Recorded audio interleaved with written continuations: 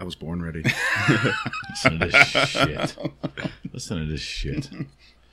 Apple doesn't fall far from the tree, man. No, it doesn't. And this is one of those shows where we really don't have any idea how it's going to end up. We're just going to see how. We'll see y'all at the end of the show. Exactly. See you on the other side. And I hope this is I hope this becomes a first of many father-son podcasts. This will be fun, man. On the Eric McKenna Project. Absolutely. So welcome. Cool. These two fools across the other side of the table went golfing yesterday in the rain at Dr. Steve Green's Hope for Ghana charity fundraising golf outing. Yep. And when are you going to spill the beans? Because someone ended up with a big old egg on their head. Yeah. It was. Why don't you? Well, let's preface it like we had a great day. It's for a great cause. Like the Hope for Ghana charity. We sponsor it every year. Myself, Matt, and Ben from the office, and Gabe had a great day of golf. Had fun. Got to the last hole and the wheels fell off. This happened the last hole. This is the last hole of the day. Like everything, the wheels fell off the bus. So why don't you tell a little bit of that story? So, like you said, it was the best day of golf I think I've ever had. It was a great outing. And we got to the last hole, and there was this group in front of us that we'd almost hit earlier in the day. When you say hit, what do you mean by like hit? Ben somehow hit a 320-yard drive and hit their cart, and they were real upset about it. And we went and tried to apologize, and the guy just kind of wasn't happy at all. He was a dick. Yeah, he was. He was a dick. So we didn't really like them, and Ben was kind of over it when we got to that last hole, and it's this big dip. So it's like a hill that goes down, and it comes back up like a U. And Ben just kind of goes, screw it, and he just hits. And we just see their son come running up the hill. He screams at us, and then he runs back down the hill, and we're like, all right.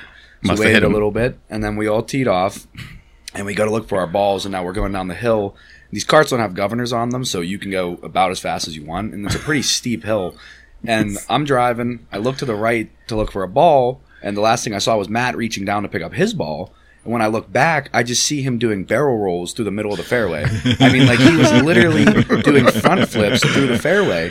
And I was like, at first I was like, oh my God, is he okay? But then I saw Ben get out of the cart and just start slowly walking away, laughing. And then I saw Matt laughing and he had a smile, and then I started losing it. Yeah. So he was all right. I think he banged up his shoulder a little bit, but he's better now. Yes.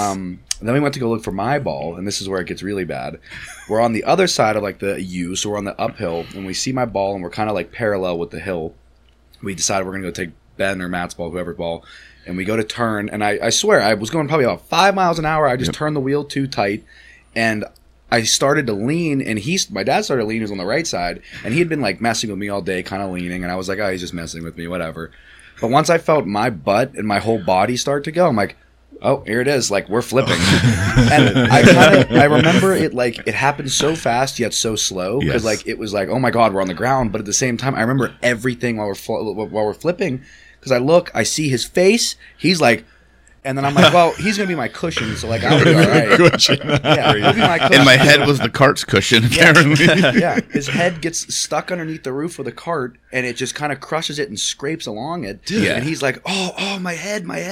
And I'm like, oh my God. Like at first I thought I killed him. If he didn't start screaming, I was like, oh my God. it was to the point where like if I didn't pull my head, I feel like if I didn't pull my head in quick enough, it would have been decapitated. Yeah. Like it was that crazy. Because like you're seeing it happen. I don't know. I'm like, it's happening. This is happening right now, and there's nothing I can do. So I like got in, and then it just came down and just crushed the top of my head. Yeah. And I'm like laying there because Ben was on the fairway just laughing, and then he looked up and said, he saw Gabe standing, didn't see me standing, and he's like, oh shit, like what happened? And then it took me a little bit to get up, and then I finally got up, and I'm like, there's blood on my hand, my head's throbbing. So then these dudes come and like help us lift the cart, like, oh shit, we saw that, like these dudes definitely got hurt, like beer went everywhere, like it was just crazy. You spilled the beer. Apparently spilled the gas out of the cart too, because fuck the gas. You spilled the beer, right? So so we had to leave the cart there and walk back. And literally last night, like if you ever saw the movie Coneheads, my head swelled up where I had. I mean, it's a lot better today. Like an egg. It was like a watermelon. It wasn't even an egg, man. It was. I kept telling him it was small, but it was so big. It was like oh, it's not bad. Like it's not bad. I'm like, I feel like what happened. I feel like I'm like it's like I'm like, I feel like it's going to be bigger than you guys are saying. Like, no, you can't even tell. You can't even tell. I'm like, I feel like I can feel a big thing on my head. Like, it's really big. They're like, no, you're fine. You're fine. Like, just look. You can't your even big tell. brain, man. Wait, but then I get then Melina gets home. She's like, oh, what happened to your head? I'm like, you assholes. Like, no one. So yeah, that was the end of the golf outing, man. It was definitely he assured me that he was all right. Like, I wanted to take him to the doctor, and he's like, oh, I'm fine. But get the whole car ride home, he was just, oh, my head. It hurt. It hurt. Every 3 seconds, he'd grab it. He'd be like, dude, do you see it? Oh, it hurt. It hurt. I'm like, do you want to go to the doctor? He's like, no, I'm fine. Oh, my head. I just told him I'm Gen X. We're built different. Like, we don't need doctors. We don't need doctors, man. But yeah, so that was yesterday, man. Oh, so in preparing for this little escapade here, so apparently it's in question whether I am a Gen Xer, okay, or I'm a baby boomer. Ooh, because I think 66 is right on that cusp. Oh, I'm gonna say a baby boomer, man. No, we're not going with baby boomer. I thought Gen X was like 1970 to 1980 something. I thought, well, don't say that. I heard it was 66 was the we'll go threshold. there. We'll say that. That's good. I mean, someone told me I looked 57 yesterday, so fuck them. That was a whole other story, man. It was just someone told you look. Wait, what? Again, other part of the story, this older woman that was there apparently began hitting on Gabe and I at the beginning of the golf outing. Oh, do tell. Yeah, I mean, what was it the first tee, right? First hole. First hole, she comes up and she's like, oh, look at these two beef balls. Like beef, not beef cakes, beef balls, I think. Beef balls. Meanwhile, I think I think she's with her husband, by the way. She's like, oh, did you guys like bench refrigerators before you got here? And then she's like, are you guys a couple? Like, what? Yeah, like, no, this is my son. She said, if you guys are a couple, then I'm going to go lesbian. And we were like, I don't even know what that means. We don't even know what that means. We don't even know what that means. And then, listen, don't even know what that means. Don't even know what that means. Well, how does it even correlate to if you were a couple? Exactly. That's crazy. No idea. Dude, I 2 holes. It is 2022. Listen, for 2 holes, I thought about that thing. I'm like, I don't know. I'm trying to figure that miss. Am I like losing it? Is that something cool that I don't know about? Like, what am I supposed to do? So yeah, so that was interesting. And then like later on in the outing, they like caught up to us because there was a backup on one of the holes, and the guy comes out. He's like, hey, how old are you? We're all trying to guess your age. I'm like, first of all, like, why? Like, why is everybody trying to guess my age? And he's like, I'm like, well, how old do you think I am? He's like, well, I picked the youngest. He's like, no, I figured your son's like 24, 25, which he's not. He's 20. So he's like, I'll guess 52. I'm like, fuck you, 52. I'm like, wait a minute. I'm like, my son's 20. Then he's like, then he backtracks, he backpedals. He's like, I would say, he's 20. I would say like 42, 43. I'm like, all right, 44. The woman's like, well, I guessed 57 because I'm 52. Then she proceeds to say, well, but I do like younger men. I'm like, listen, this is getting weird and shit. Like, just stop. Please. Can we just hit the balls? I mean, it was the most awkward conversation. So I'm like, what is this happening right now? I'm like, why are you even care? Like, why do you care? Like, how old I am? Like, well, you're in good shape. We were just trying to guess your age. I'm like, okay, like, but why? Like, what does it matter? Like, what does it matter? Why are you trying to date me? Like, I don't understand. You know what? You know what's weird though? That whole dating thing. Like, not dating, but dating people in terms of age. Like, yeah. I don't know about when you grew up, but when I grew up, the etiquette was you never asked anybody what their age. It didn't really matter in society. Yeah. There was actually like a guessing game all the time, wondering like, how old is that adult or how old is that person? Like, yeah. But now we just offer that up with everything else. Do you guys ask people their ages? Yeah, you saying that reminds me, like, I remember growing up, it like seemed like you never asked people how old they are. Like, there was like kind of that unspoken rule that like I wasn't like directly taught, but you kind of knew. But now I don't care. It's just like I'm like, how old are you? What grade are you in? You in school? Whatever. It just is what it is. Exactly. I feel the same way. Yeah, for sure. Yeah, because I would never ask a person their age. I mean, I think maybe when I was dating girls and I was younger, you kind of knew. But then when you get out into the dating world, like for me, it was the 80s and 90s, I'm out in the dating world, you never thought of asking. Wow. If they brought it up, or if you were really curious, you'd ask a friend if they knew. Yeah, you never asked a woman her age. Like I knew that was always a rule, right? Never ask a woman her age. Yeah, I still think that's a rule. It should. No, I will say I have asked people their age because it's where I'm trying to figure out. Well, you do estate planning and things, right? Well, I mean, not even for that. Well, it's job you're right. You're job right. Related, but I think, a lot of it might be like, okay, well, if I'm trying to figure out, like, do they know certain people or are they in certain, so I'm like, how old are you again? Like, roughly how old are you? Like, just kind of as a matter of getting a piece of information. Okay. It's just like, oh, you're in your 40s. Okay, you may know this person. Because sometimes it's hard. I feel like there's an age range that I think, especially women, right, when they get to. Here we go.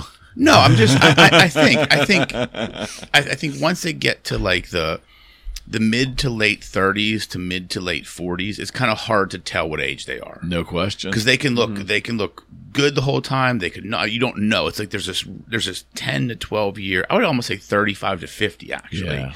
That 15-year age range, you have no idea how old someone is. I think it's funny you said that. I think there's a phenomenon with humans, male and female. I don't know when it kicks in, but I think genetics starts to be unkind, and it might be mid 30s. Where genetics. I think with men it comes earlier. Believe it or not, I think men start to age if they take care of themselves. So that does that. And there's a lot of variables to that. Yeah. Oh, there's always variables. And there's always exceptions. I just mean generally. You can fight genetics for a long time, which is we're all trying to do that to a degree, but in the end, genetics wins. Yeah. Question I have for the two of you. I remember growing up thinking, like, when I was younger, like probably your age, I'm like, man, like people that were in their 40s, I'm like, that's fucking old. Like, like I can't imagine being 40. Like, what do you guys think of old? Like, what do you define as old? Do you consider me old? I'm unoffendable, so you can I'm say unoffendable as well. Anything you want. Doesn't matter to me. No.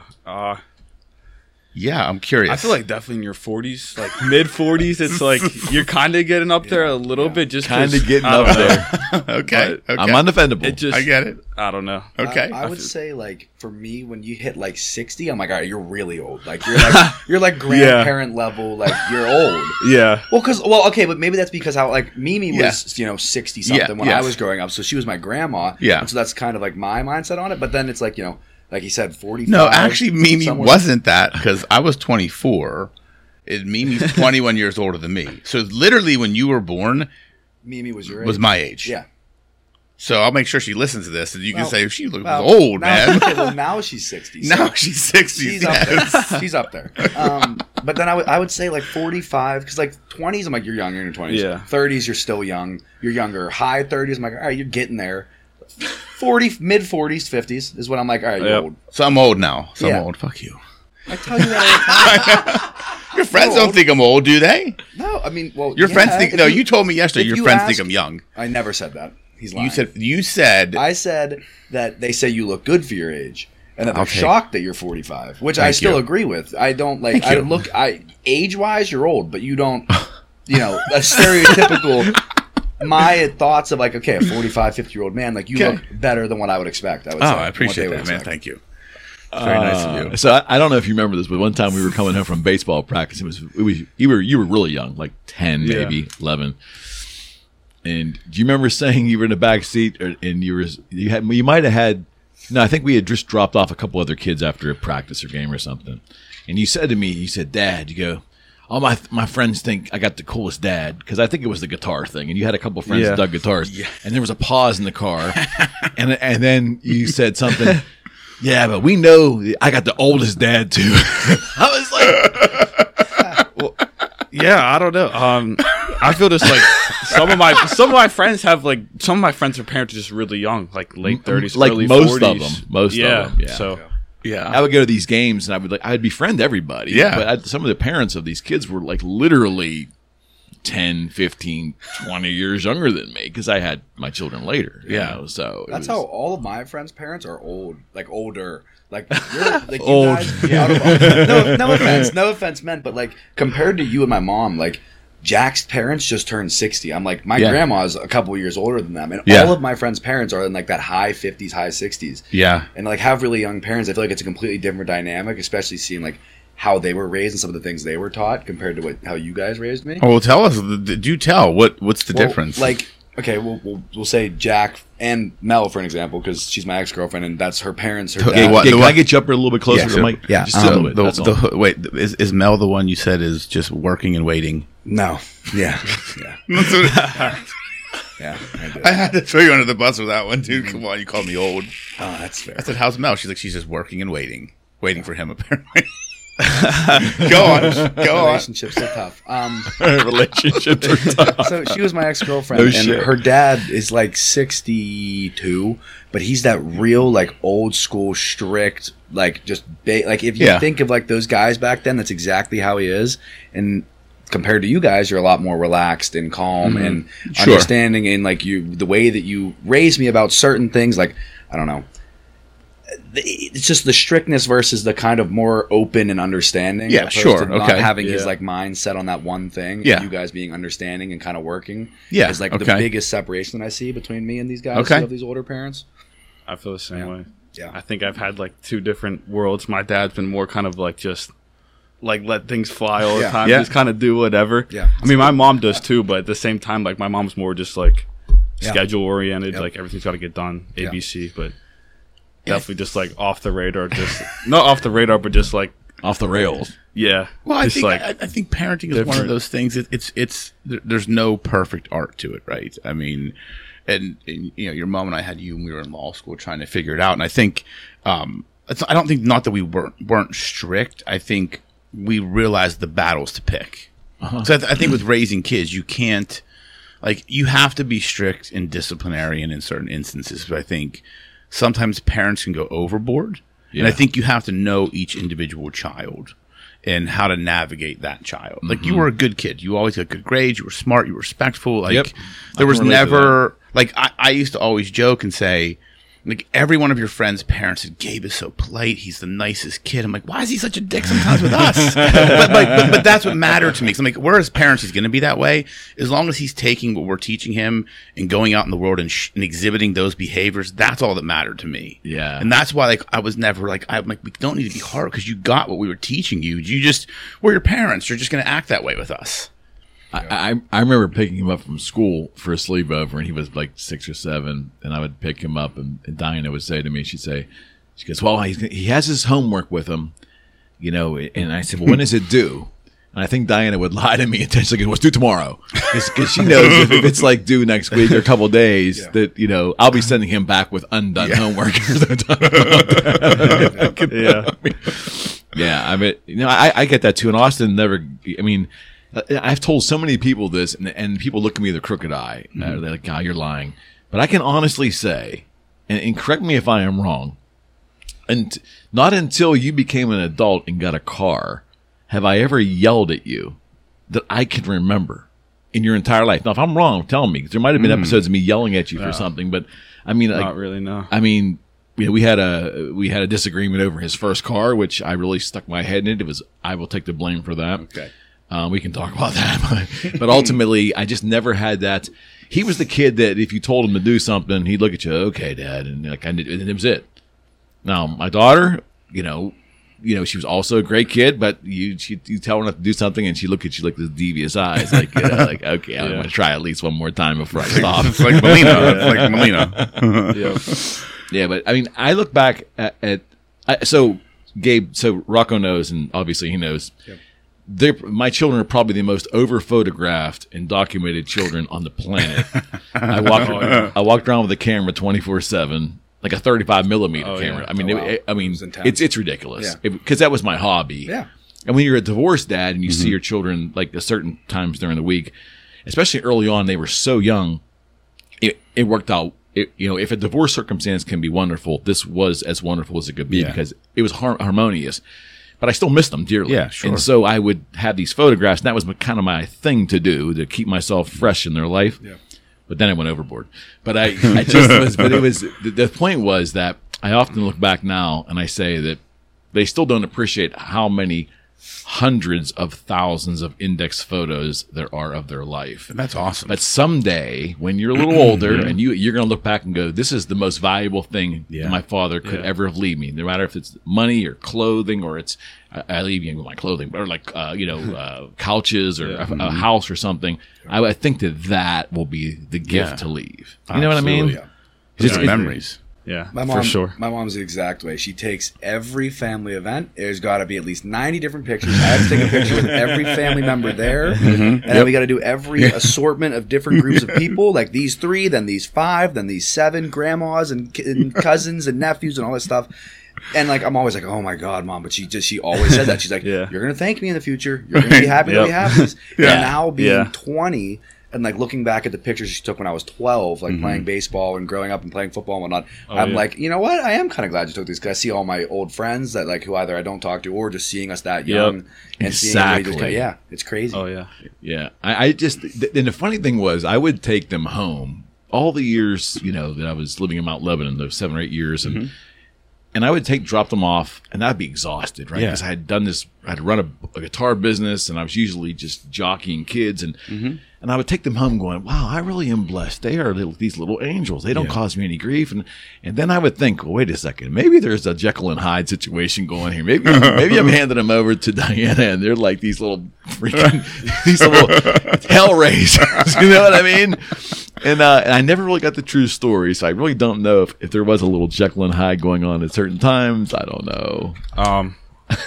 Yeah, let's hear. To maybe some extent, a little bit. I definitely was not perfect, no question for sure. But I think it's just because I was with Mom a lot more. I felt more kind of at home just because I was there all the time. My friends were there all the time, so I kind of felt like just a little more comfortable just because I was just there.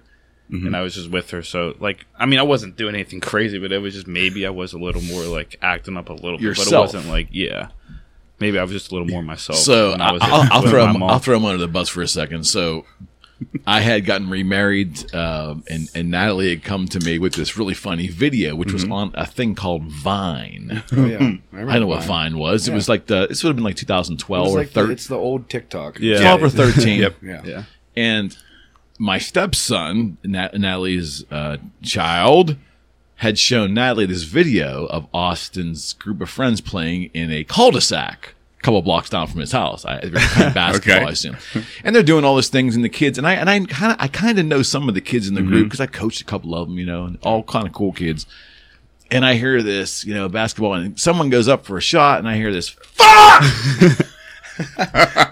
And for the next hour, I sat there and dissected this fuck 100 times to determine whether that was the inflection of a McKenna child or not, because Natalie and her son was confident that it was. And in my mind, there was just no way. There's just no way. My boy's not going to say that. There's just no. I don't speak that way. Well, not often. Yeah. But I tried to control my swearing when I could. He's not going to do that. But then I find years later that it kind of was him. It was. That's always the worst part when you find out stuff about your kids after the fact. Yeah.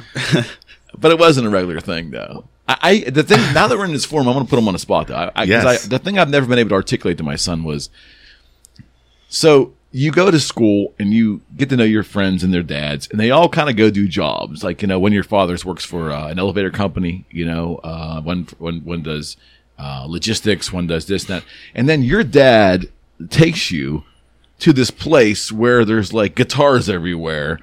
And people with long hair, posters on the wall, with long hair people. Did that ever seem really weird or bizarre to you? Did you ever have to articulate in school? Did you ever have to when you were little? Did you ever have to say what your parents did for a living? Did you ever have to explain that nonsense? Probably a couple of times, but it was just, that's the only thing I grew up knowing, so I didn't really know about kind of my dad not being there when I'm done with school, because he'd always pick me up. We'd always do different stuff after school, especially when I was in elementary, we'd go down to the baseball field 5 minutes from here and hit every day. Yeah. 4 buckets of baseballs every day after school. I wasn't obsessive. No, not at all. It was just something I was just so used to. Yeah. I wasn't used to just having to take the bus home most days after school, so I kind of just grew up that way. Yeah. You did. So- I always had wondered, in terms of just what you.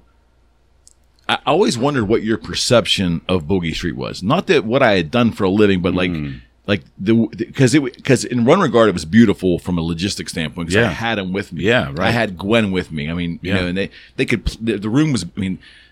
Bogey Street was big enough that you guys could play. You guys could throw football in there. It was so big. It was just a really enchanted period. Yeah. But I always wonder, because it was a very non-conventional lifestyle.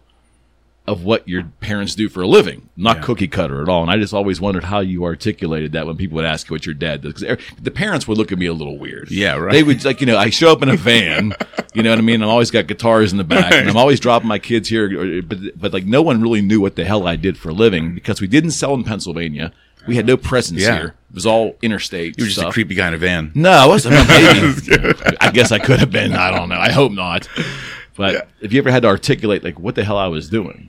It was just different. Like, no one else, it was just different. Like, no one else kind of had the same experience I did, which I thought was actually, I grew up and thought it was weird, but, like, now I kind of think it's cool. And I appreciate it instead of just, like, kind of the normal lifestyle. So I think it's just kind of something a part of me that I'll never be able to forget, so. Yeah, and I always take with me, so. Yeah, that's cool, man. I appreciate that means a lot to me. Because I've never really asked you that question. Yeah. I never have. Like, because I struggle with that. I struggle with it early on because I was, I mean, I divorced Diana when the kids were very young. Yeah.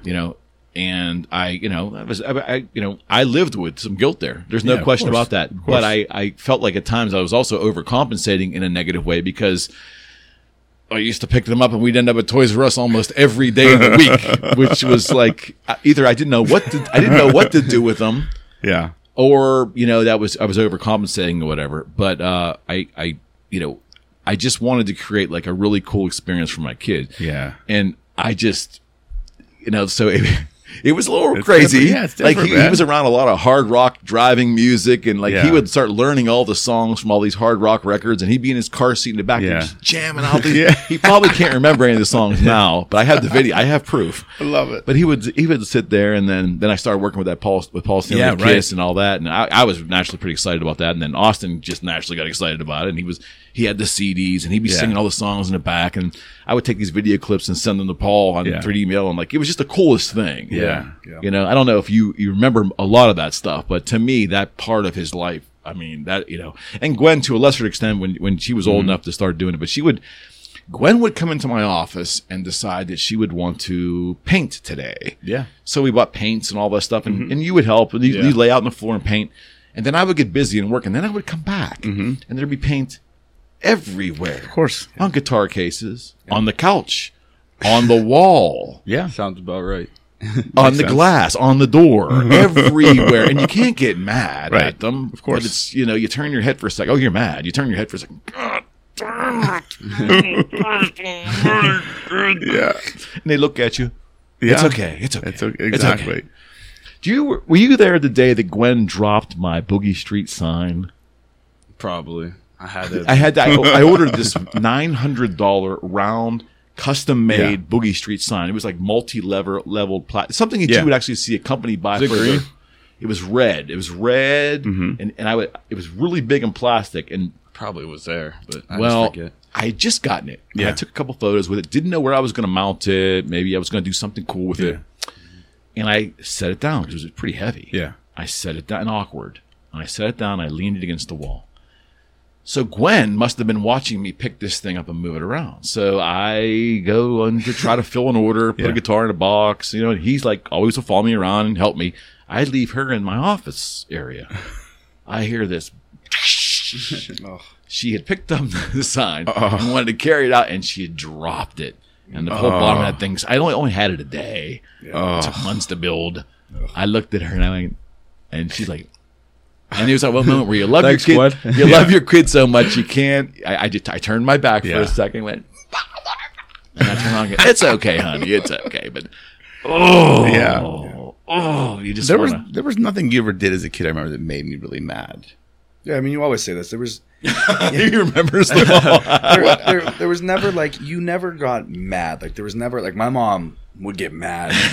Yeah, your mom would get mad and then call me. I'm like, he's just being a boy. Yeah, like it was just like that's what just boys do. Like don't get mad about stuff like that. You were just like more relaxed. Like you'd get like frustrated, or you'd like tell me like if I was talking back, you'd like, hey, relax. Or I'd get frustrated when you were like afraid robbers would come into our Yeah. house with like he would. Oh, you know what? He Oh. was so afraid to sleep in his own bed. Yeah. Like when we lived in this townhouse, he's like, "No, you don't understand. Like, robbers gonna get grappling hooks and come in the back window and get me." I'm like, "Dude, no, we live in Carnegie in a townhouse. I don't think people use grappling hooks. I'm pretty sure they're not gonna come and pick out this townhouse in your bedroom and say, you know what?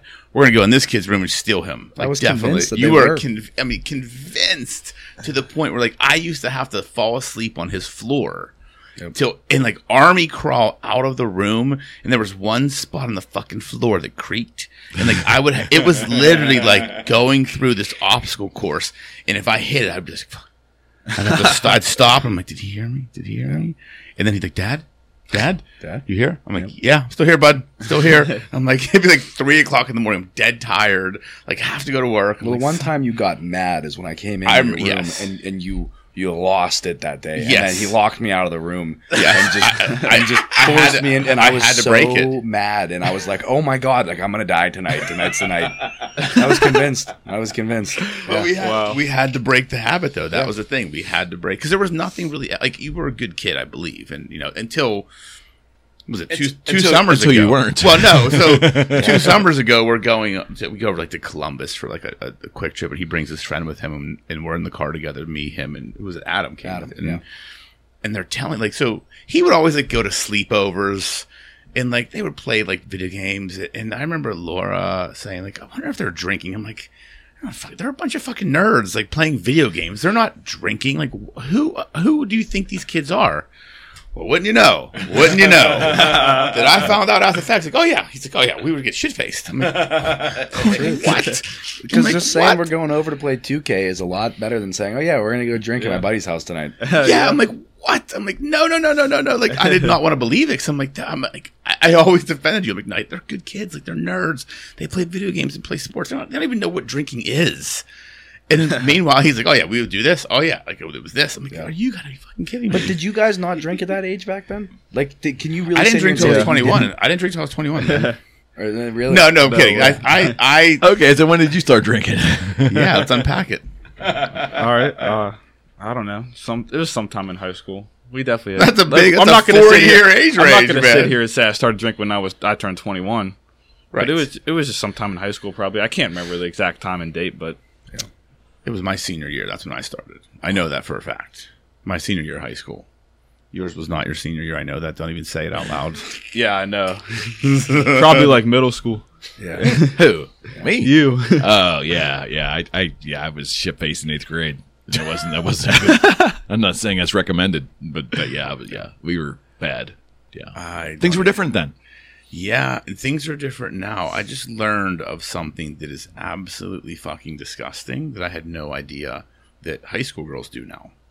Okay. And this is, I mean, Oh wait a second. Is this the vodka and the tampon? Like, yes. Oh, you didn't know about that? No, we're old. Oh yeah, guys do it too. Oh yeah. I don't have a vagine. There was some butthole works. There was some kid, That's a one way canal, pal. I'm telling you, there was some kid in high school, but he came into school the one day and he told us that on Saturday he took Hennessy and put it on a tampon and put it up his butt. And apparently it gets you, it gets you like hammered within like 10 minutes. And he said it was the drunkest he's ever been. Yeah. This is the problem with this world, man. This world is going to shit. Like I just learned this on Friday. Like Mia told me at the office, this is a thing that people do. I'm like, what? Like, are you shitting me? Yeah. I had no idea. Yeah, the roller coaster ride's over. Can I stop and get off? Man? Yeah, that's kind like, of how I feel about it. Like, Yeah, do you guys think like the world you're growing up in now, like what is your perspective? Do you guys think we're older, right? So we look at the world from a very different lens. Older, yes, from a very different lens. Do you guys think it's as fucking crazy as we think it is, or is this just normal to you? No, it's nuts. Yeah, I would say it's crazy. It's I mean, nuts. there's things that like you guys look at that you think are crazy that I'm like, oh, it's not a big deal. Like Like what? your obsession with guys wearing shorter shorts, and you thinking that shorts going right above the knee, that irked you so much. That's just kind of part of the. well, he's very fastidious about his Yeah, fashion. yeah. You Well, are. no, That's like a when thing I for went you. when I went up to your It's just the style. school, I went up to your school, and the kid got out of the car, and it looked like he had on fucking like whitey tighties. Well, that was those the are point. shorts. That was the point for his thing. But you called my shorts short, and they were right above my knees. They were pretty short, dude. Yeah. Anyways, well, there's just things that I think like you guys look at that we're just kind of like, oh yeah, that's normal. But then there's things that I hear like in my brother's grade and now grades below us, and I'm like for instance, NA was a great school. Yeah, growing okay. up, it was like always good kids. They were ripping stalls out of the walls, rubbing poop all over the walls. Why? Some girl OD'd on cocaine in the bathroom because they were doing a dog search, and instead of flushing it down the toilet, she figured I'm going to ingest it all so they don't find it. Yeah. Wait, she ate poop. No, No. She ate cocaine. Like she just- I thought you said She overdosed on it. People would rub him like they had. I mean, even my senior year of high school, they closed on the bathroom for 2 weeks, and it was like keep your feces in the toilet. Like people were rubbing it on walls. You have to make a sign that says "Keep your feces in the toilet." Oh yeah, they had to lock down the bathrooms for like 3 weeks because some kid ripped a urinal out of the wall. They busted a sink. I don't know how these kids are doing it. My brother We was blew a telling me couple all about urinals this. up with them 80s. M100s, actually. MAs wouldn't do the job, but Yeah. M100s, we blew a couple of those up. But Yeah. that's all we did. No, one that's would, good. we weren't inclined to touch shit. Yeah. That's disgusting. Like that's the shit that happens. Oh yeah, it's weird. It's That's more so like crazy. not even crazy. It's That's just nuts. like weird. It's like what are we doing? That's nuts. Like why? What about in college? Like what do you see different? Like what's the crazy shit in college? I mean, crazy. I don't know. Here Or you have just- to also. I go to a very mild college, like Yeah, true. You Good think? point. You think? Westminster. Well, that's compared good. to, You like, go Penn to State. Pitt. There's anything goes down there. Yeah. It's just like I don't know. School is just everyone down there is just so weird. Like, yeah, and it's just like the whole masks thing. I don't know if you've had to deal with like the masks and Oh stuff. my god, but, it was terrible. So you can't. You have to wear a mask unless you get vaccinated. If you're not Still. vaccinated, you have to get a test every Friday. You'd have to get a test every Friday Still. to make sure. I don't know. They changed it in the spring. We didn't have to wear them in the spring, but in the fall, that's how it was. That's And then this ridiculous. summer, they implemented it again. You got to wear the masks. Oh my god. So I don't know. Like when we go back to school in a couple weeks, I don't know what it's going to be like. But that's how ridiculous. it was. Well, and we it's just- they wanted to hit 80% vaccination rate for us to open up, or at least get masks off for vaccinated people, and that was fall of last year, and then going into past spring, and we just never hit it. It was like stuck at like 75%. Yeah. Yeah. And so we never got to 80, and then finally in March they just kind of lifted. It was spring break. They lifted the mask mandate. Yeah. And it was over with. But that whole time before that, you couldn't go in other people's dorm rooms. You couldn't sit two people at a table in the lunchroom. wow. It was Ridiculous. I mean, it was Really? terrible. Oh yeah, our school was horrible. But fraternity houses, initially you couldn't have any guests at all. So it was just people living in the house. Are you Then it was- surprised to hear that from a Christian university? You're not It's a Christian. no longer. It used to be a Christian university. Now it's a liberal arts school, and it's extremely. I did liberal. not know that. Yeah, it's extremely liberal. Extremely Okay. liberal. Yeah. Because you said Oh, they ours told, is how many genders did they tell you there were? Oh, 76. ours is the king Yeah. of that. 70 Yeah, It is the 76. king They got of all that the type of school. pronouns and Yep, emails. pronouns, Yeah. all the genders. What's the new one you told me about yesterday? Say them. What's his say? I don't know. I had no idea. He just told me this is a new thing yesterday. Zay Zem. Yeah. Something like that. There's too many. Rock on to that. track. I've decided if people want pronouns, why can't we have adjectives? I Yeah, want to be exactly. referred to by an adjective, like I'm a bad mother. Yeah. I'm, Right, from I'm now on, I'm brilliant and bad handsome. mother Eric McKenna. Yeah. I'm brilliant and handsome. You must refer to me as strong. that. I mean, Awesome. you have a right to say that. Right, Like, you know, right. if I, and yeah, I feel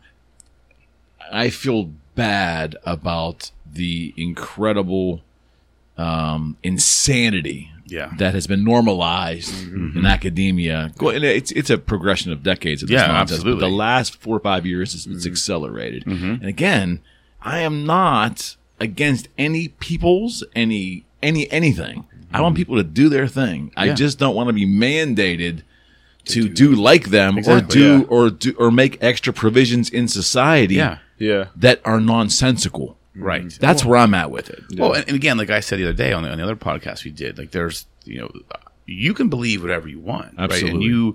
But don't vilify me if I don't believe it and teach my kids that. Yeah. Like I have the right to teach my kids what I believe, not what you believe, especially when you believe was not congruent with societal norms for the past 300 years or since people Yeah. existed, I feel like. Well, there's people who can even say, oh, this is so fascinating. So I was just going to say, a lot of it isn't congruent with science. Yeah. But it's interesting how a lot of the folks who are big science people, when it's convenient, then don't like science when it's not convenient. Correct. They pick and choose what science they want to believe. Yeah. They want to, or when science works for them. Exactly. That's it. That's exactly it. And that's the problem with today's world. It's fucking crazy. The college experience is just. I mean, you were locked out of. You couldn't even get into some unless you got vaccinated. You couldn't even get into some building. Yeah, right? they would lock you. Like your ID just wouldn't work. So Wow. they wouldn't That's even let you crazy. in. So That's it's ridiculous. It's so stupid. See, Westminster would have done that if we had the money to get locks on our doors. But we couldn't do that. Yeah, we got to put our ID It's down on like a expensive scan college, thing every man. time. Yeah, Scan it's it in and expensive. and then you can walk in. And then there's like 2 guards that sit at every building. So you got to walk in. You put your ID on the little Scantron thing. It scans it green. Then you can walk in. That is insane, man. Like It was ridiculous. like my college experience was so different. Like so different. Like it was just no one gave a shit. You did what you wanted. Like no, like I couldn't imagine. And I feel like if this happened when I went to college, we wouldn't have put up with this shit. Like we didn't listen to any rules. Like we listened to no rules in Well, college. that's we didn't. It was a follow different it. society then, though, too. True, it was, yeah. The You didn't problem follow. is you had those groups like us where we were like, screw these rules. Like I'm Yeah, gonna go yeah. up to the 3rd floor and see. But then now we have these just real softies, rule followers who like they see you doing that, and they're gonna go tell somebody, and then there's Yeah. nothing you can do. About Is that the majority of kids? Like, or Yeah. so Oh, the yeah. majority There of is, kids I would say. Well, here's the thing. There's a silent majority at Westminster of Yeah. like I would say very like conservative, like Yeah. strong-minded people, right? Yeah. Compared to these, like I honestly, it's starting to look more like a 50-50 split. Really? The problem is it's a silent majority because if you say something wrong to one of the wrong person, man, Yep. your social life and everything about you out the window. So the cancel mentality, cancel culture is a thing. Oh, it is. Thriving, especially in college, because Especially at Pitt, for a too, small for sure. college like mine, where there's 1,300 kids, everybody knows everybody, and the second you say something or something happens, everybody knows. So you have to like really watch everything you do and say, everything you post, because it can get bad. Such Yeah, I bullshit. know. Like you and I maneuver, agree. like you and I maneuver differently today Yeah. than we even did like 6, 7, 8 years Oh, ago. absolutely, we have to. And I, I'm sure that they're maneuvering their life different Yeah. than they did probably when they were younger too. In the business world, it's kind of frustrating Mm-hmm. in a way. But again, I don't set out to hurt anybody's feelings. No. I just don't. I don't set to do that. But a lot of the humor in life is under attack too. Yes. It's all gone. You think? Exactly right. It's almost all gone. Why do you can't say say that? I'm anything curious. now. Why do you say that? I don't know. You just can't joke around anymore. You really can't say anything anymore. Yeah, Especially that's- around maybe 2, 3 your closest friends at the most, maybe. To quote Dave Chappelle, he was talking in one of his specials, and he was talking about DaBaby. He's a rapper. Yeah. He killed a dude in Walmart Yeah. like a couple years ago. Okay. right? Nobody blinked. And then he was on stage and he said something about trans people, or he said something about the gays. Yeah. And immediately got canceled. And they were like, and he's like, you can shoot and kill somebody in Walmart, but you better not hurt a gay person's feelings. And that's the truth now, is because no matter, like, I have no hatred in my heart for anybody. Right, exactly. Like we all said, I do you. Yeah, Don't Yep. throw right. it in my face. Yeah. Don't It's make because me it's do it. because you were raised right. Yeah, Right, exactly. But I also have a somewhat dark sense of humor. I find things funny, so like making jokes Yep. with my friends. Yes, you make I those agree. jokes now, Yeah. it's over for Yeah, you. No it matter is. what you believe, no matter how good of a person you are, Yeah. somebody hears that joke and takes it the wrong way, you're done. See, And that's so Yeah, frustrating. I agree. Totally right. yeah, like some of the huge. Well, I'm older than Rocco. Quite older. Just kidding. But some of the comedians that I grew up with, that my parents did not want me watching, like George Carlin and Red Fox, even some of the old tapes of Lenny Bruce, which aren't even funny today. But that era of comedian was really coarse. Yeah. And you move into the early '80s, there was Eddie Murphy, Yeah, I and Richard remember. Pryor. Yes. They were And I mean, terrible. this stuff was really something. Andrew Dice Clay. Later in the '80s, Yeah. Andrew Dice Clay. There was just, but again, I am okay if we evolve as a society, but in a short period of time, we become ridiculously uber sensitive because people, I think, Mel, you guys tell me if I'm wrong, but it looks like to me a lot of people are looking to be offended. They're looking Oh, to yeah. be egregious because they want to feel Yeah. important, because they want to. They want to project their feelings and their egregiousness out there, like there's some kind of currency with that. Yeah. Yeah. It's just how I observe it. No, I agree. And that's what we always talk about, right? I think that the problem is people are always looking to be offended to validate their importance. That's really what it is. Because I mean, I always say, and we've said it before, so that if you're offended, that's your problem, not mine. Like, Yeah. of being offended, like there's a choice. There's a difference between saying something offended or offensive or being offended, right? There are certain things you just say in life that can be completely offensive, no matter what the sensibility of the 100%. person is. There are also things that you say that you're offended by, but it's not offensive in nature, and that's what I have a problem with. Like, you can And say that list is growing daily. it's like, yes, it's like the sky's blue. It's like, well, that fucking offends me. It's not blue. Yeah. It's not, I'm like, I believe it to be green. right. It's like, what? what I it mean, is. and that's the problem. It's like, what the fuck are we doing? And then you guys are coming up in this generation where it's like, the fact that, I mean, in college, right? When I was in college, like, we did not give a shit. We said things to each other. We made fun of each other. Like, I'm Italian. My best friend used to call me every derogatory word you could possibly call an Italian. Like, he would call me up in the morning we had a gym class. He'd go, "You up, Dago?" Like, that's what he would say to me. Like, I get that every day from all my friends. Yeah, see? So- We still do that. I mean, and it was just like, that was just, no one took offense to it. And you could joke with people. And now it's like you're living through college where you have to worry about what you say and do, and you can't even enjoy the experience. Like, that's the frustrating part. You can't even really enjoy the experience of just being in it and doing what you want without having to worry about consequences.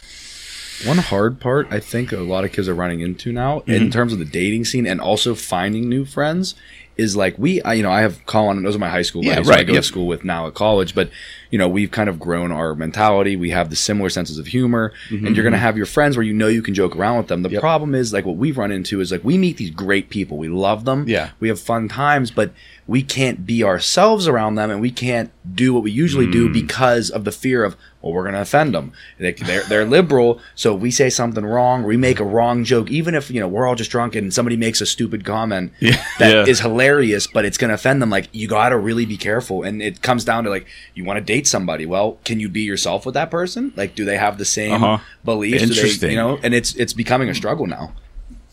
Yeah, how do you even look at dating girls? Like, what yeah, I'm curious now. Like, Dating girls right now is from what you told me, it's completely different. I mean, I'm like, explain to me. I'm curious your two perspectives, like how you guys go about. Because You wanna go? yeah, please. You gotta be very clever. Yeah. Okay. Yeah. What do you mean? You gotta be different than everyone else. Okay. Yeah. And you always said it. You're like, oh, when I was in college, I used to date multiple girls at a time. I didn't say that. Yes, you did. Yes, you What do did. you- You would say. No. You said. Yes, you did. I Yes, you believe did. that, Gabe. I Yeah. absolutely yes, believe you that. did. You said it many times because you said, I'm not like dating. Like, you said that our dating is different than your dating. Okay. Yes. You said I would okay. date 5 girls at one time, and we were dating. Now, dating is you got one girl. Yeah. You talk to any other girl the wrong way, a little too flirty, you're done.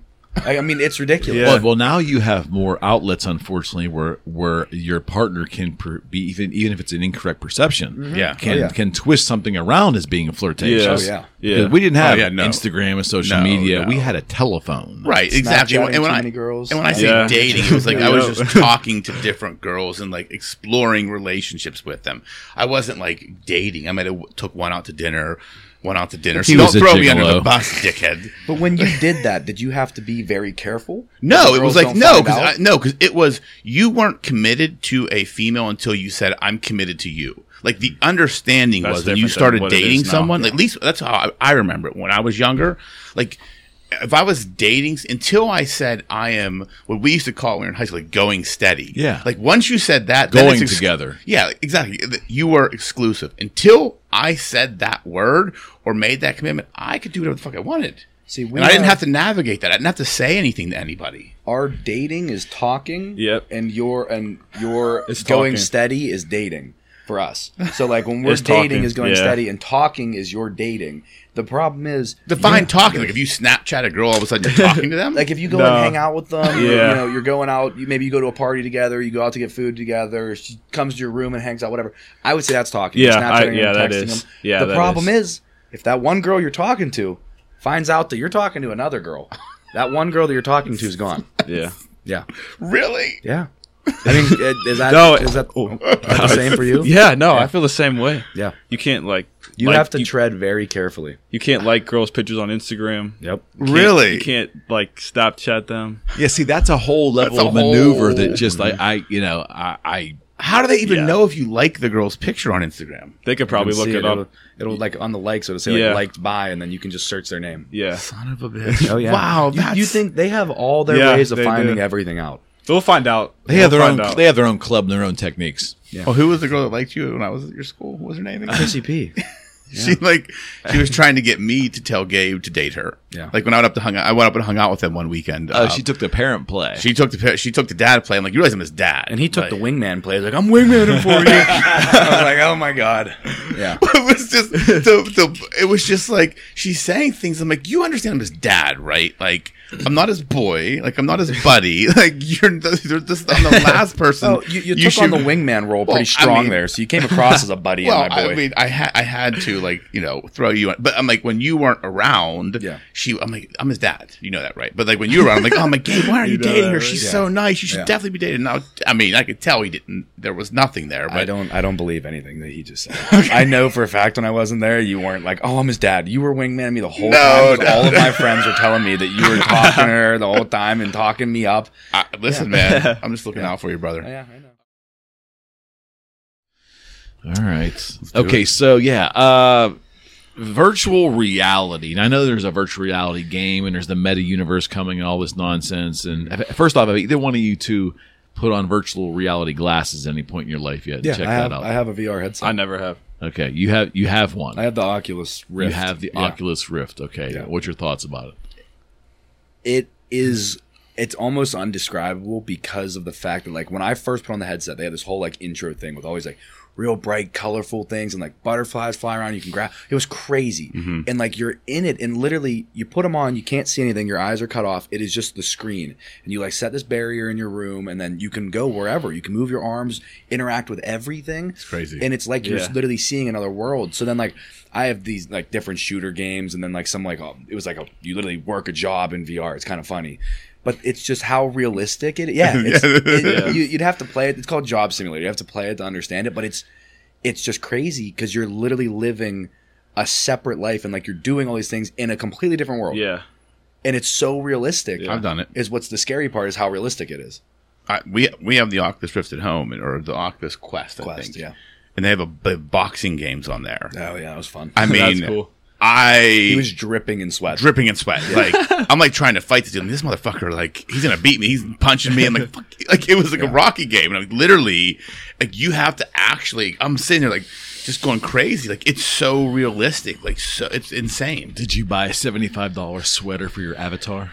Well, so that's what I forgot about that part. That's the one. Better not, because I'm the one that vendors you money, dude. No, I don't buy any. So there's this thing called VR chat. It's like the main part where everybody that owns an Oculus, you go in and there's like I said, you can't even describe it. It's just another world. Like you can find a girl in this virtual world. You walk up to her, you talk to her. You can take her bowling. You can go and eat food in this game. It's crazy. I don't play this, but like I've seen YouTube videos of these guys doing it, and it's literally like you are living an entirely separate life in this virtual reality. And then that's where I'm like, what is it going to be like in 10 years?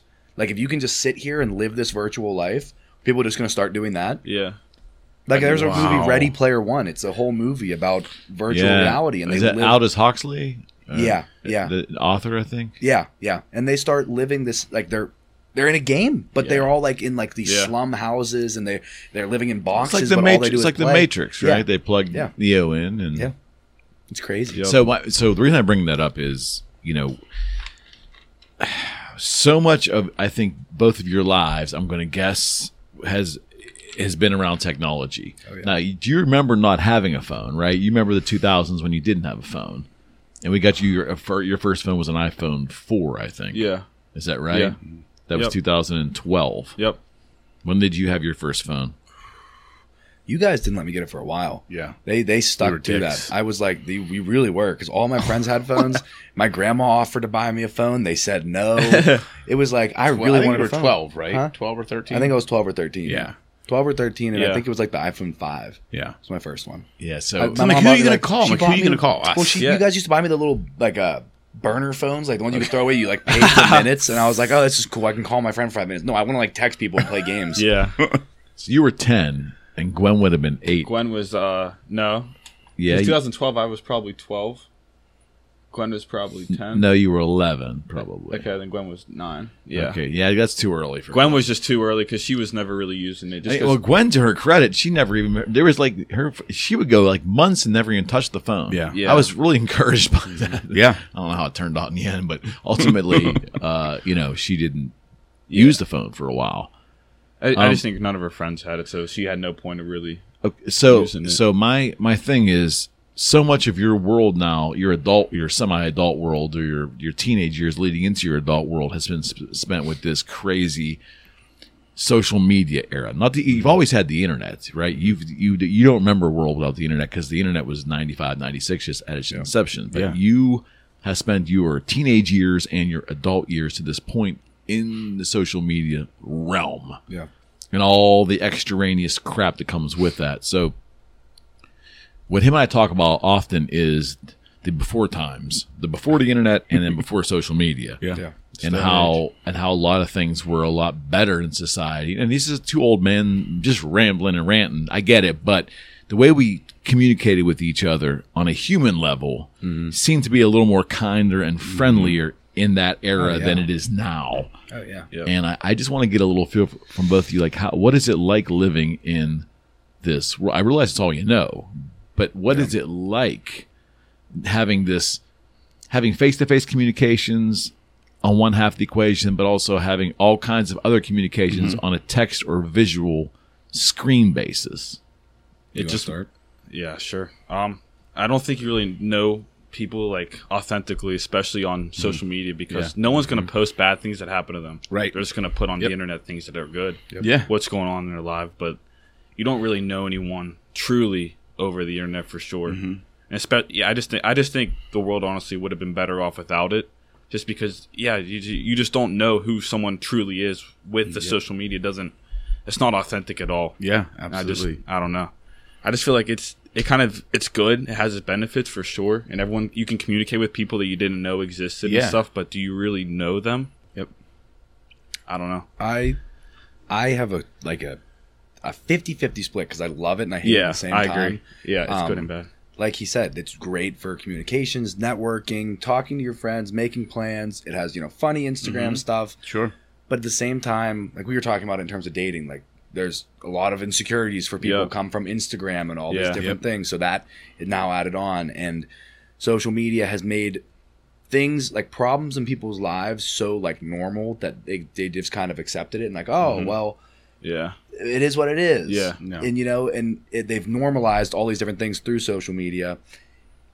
But yet at the same time, like I live on my phone, and I hate that I do, but like my phone gives me so much. Just I can text my friends, I can snap them, we can go on YouTube, watch movies. That like if I didn't have it, I don't know if I'd be as happy as I am, right? But at the same time, it takes away. People are keyboard warriors, and they'll sit behind their phone and they'll go at you and they'll say all these terrible things. But the second you see them in person, it could be some 110-pound scrawny little dude who's talking all this smack on the internet, making you feel like trash, but he would never say that in person. Right. And people, they just go out to get you because there's no repercussions on social media. Yeah. What I think is happening with your generation, I think you both communicate very well. I think it's people are losing the ability to communicate face to face because they're so reliant on social media. So like I know like people we've interviewed for jobs at our firm that are younger, it's like I can tell if someone's a good communicator or not, like face-to-face and interpersonal communication, and they're few and far between. Like you guys both know how to communicate. Obviously, you're having no problem sitting here talking with four of us. Like that's a skill set right now, and with your generation, like that's a skill, and utilize that and literally make that a priority in your life, being able to communicate face to face. I tell you, it'll just bode well in the job market. But I think that's a problem I see with all these communication channels. Like you don't know how to communicate with emotion anymore, with inflection in your voice, with passion behind. It's just like I can just type exclamation point. I'm excited. Yeah. It's taking away the ability to read other people and communicate in a way that's effective. That's what I think is happening. Well, I also think it's made people extremely lazy. Like I'll say, like I can't even imagine what it would have been like not having it back then. Because like, what are you gonna do? I'm not gonna just lay in my bed all day. Like I'm gonna get up and go do something. Whether it's go we work, did shit. or We did shit, exactly. dude. We did shit. Now I'll lay in my bed. I'll lay in my buddy's basement with my buddy in the dark for like 6 hours and just be on Instagram in silence. And like, we're cool because like we're together hanging out. It is what it is. But like, if I didn't have that, like we'd be out doing things. Maybe I'd go be working and making money. But I was going to say, why don't you get a fucking job? No, but it's the truth. And it's like, I can't stop it. It's become such an addiction to where I want to just sit there and just be on my phone. And it like brings a little bit of peace. Yeah, it does. But I also wish that times that I didn't have it so that it would force me to get up and go do something and like be productive. It's a choice, dude. Put it down. Yeah. It's so hard. Everyone else is on it. I understand. Everyone else is on it. Like, but what do you fear you're gonna miss? Like why? Like what? Like what? It's obviously a fear of missing out on something. I don't think it's a fear of missing out on something. I think it's just it's so much more enjoyable than the idea of getting up and going and doing something. And two, if you're gonna put it down, you need your friends to put it down with you. Yeah. Because if you're the only one to put it down, that. then you're still not gonna have anything to do. You're gonna just be by yourself while all your friends are still doing their thing. So if it's going to be a put-down thing, it's got to be a collective put-down thing. Yeah. It's so ingrained in you. Because especially, it's like 10 years we've had phones. So Yeah. it's like half our lives, essentially, we've had something in our hand that we can just text our I look at friends, it like do an something, addiction. I mean, it's quite Yeah. literally an addiction. Yeah, I agree. It is. Wow. It's There's 1,000% an there's addiction. 1,000% it's an addiction. Yep. You'll get Absolutely. withdrawals. Put your phone down and you'll be like, Yeah. I don't know what to do. I Like, know. We need to break this addiction, boys. It's true. I feel like we need to start Phones Anonymous. So when I think of my life and romantic relationships, I think going back even the most primitive ones when I was very young and just dating and meeting at a Pizza Hut, and the beauty of all of that for me, all the way through my life, is the time spent with whoever I was in a relationship with. And it's the facial expression. Yeah, there certainly was there's physical part and a sexual part, but I mean just the time together. Yeah, sure. Dinners, conversations, going places, listening to them, trying to understand.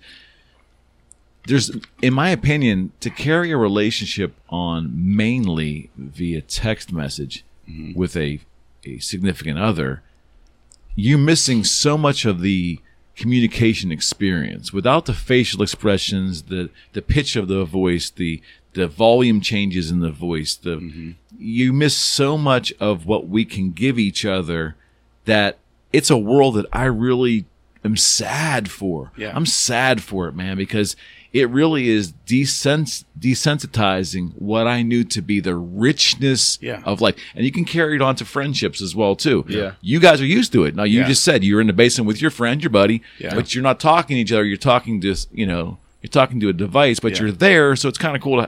That's what hanging out is now. Yeah. Hanging out It before was is. going to a coffee shop, playing basketball, or doing something where devices That's were down, what- and you're exactly. shooting the shit or jagging each other off, whatever. That was living, man. Yeah.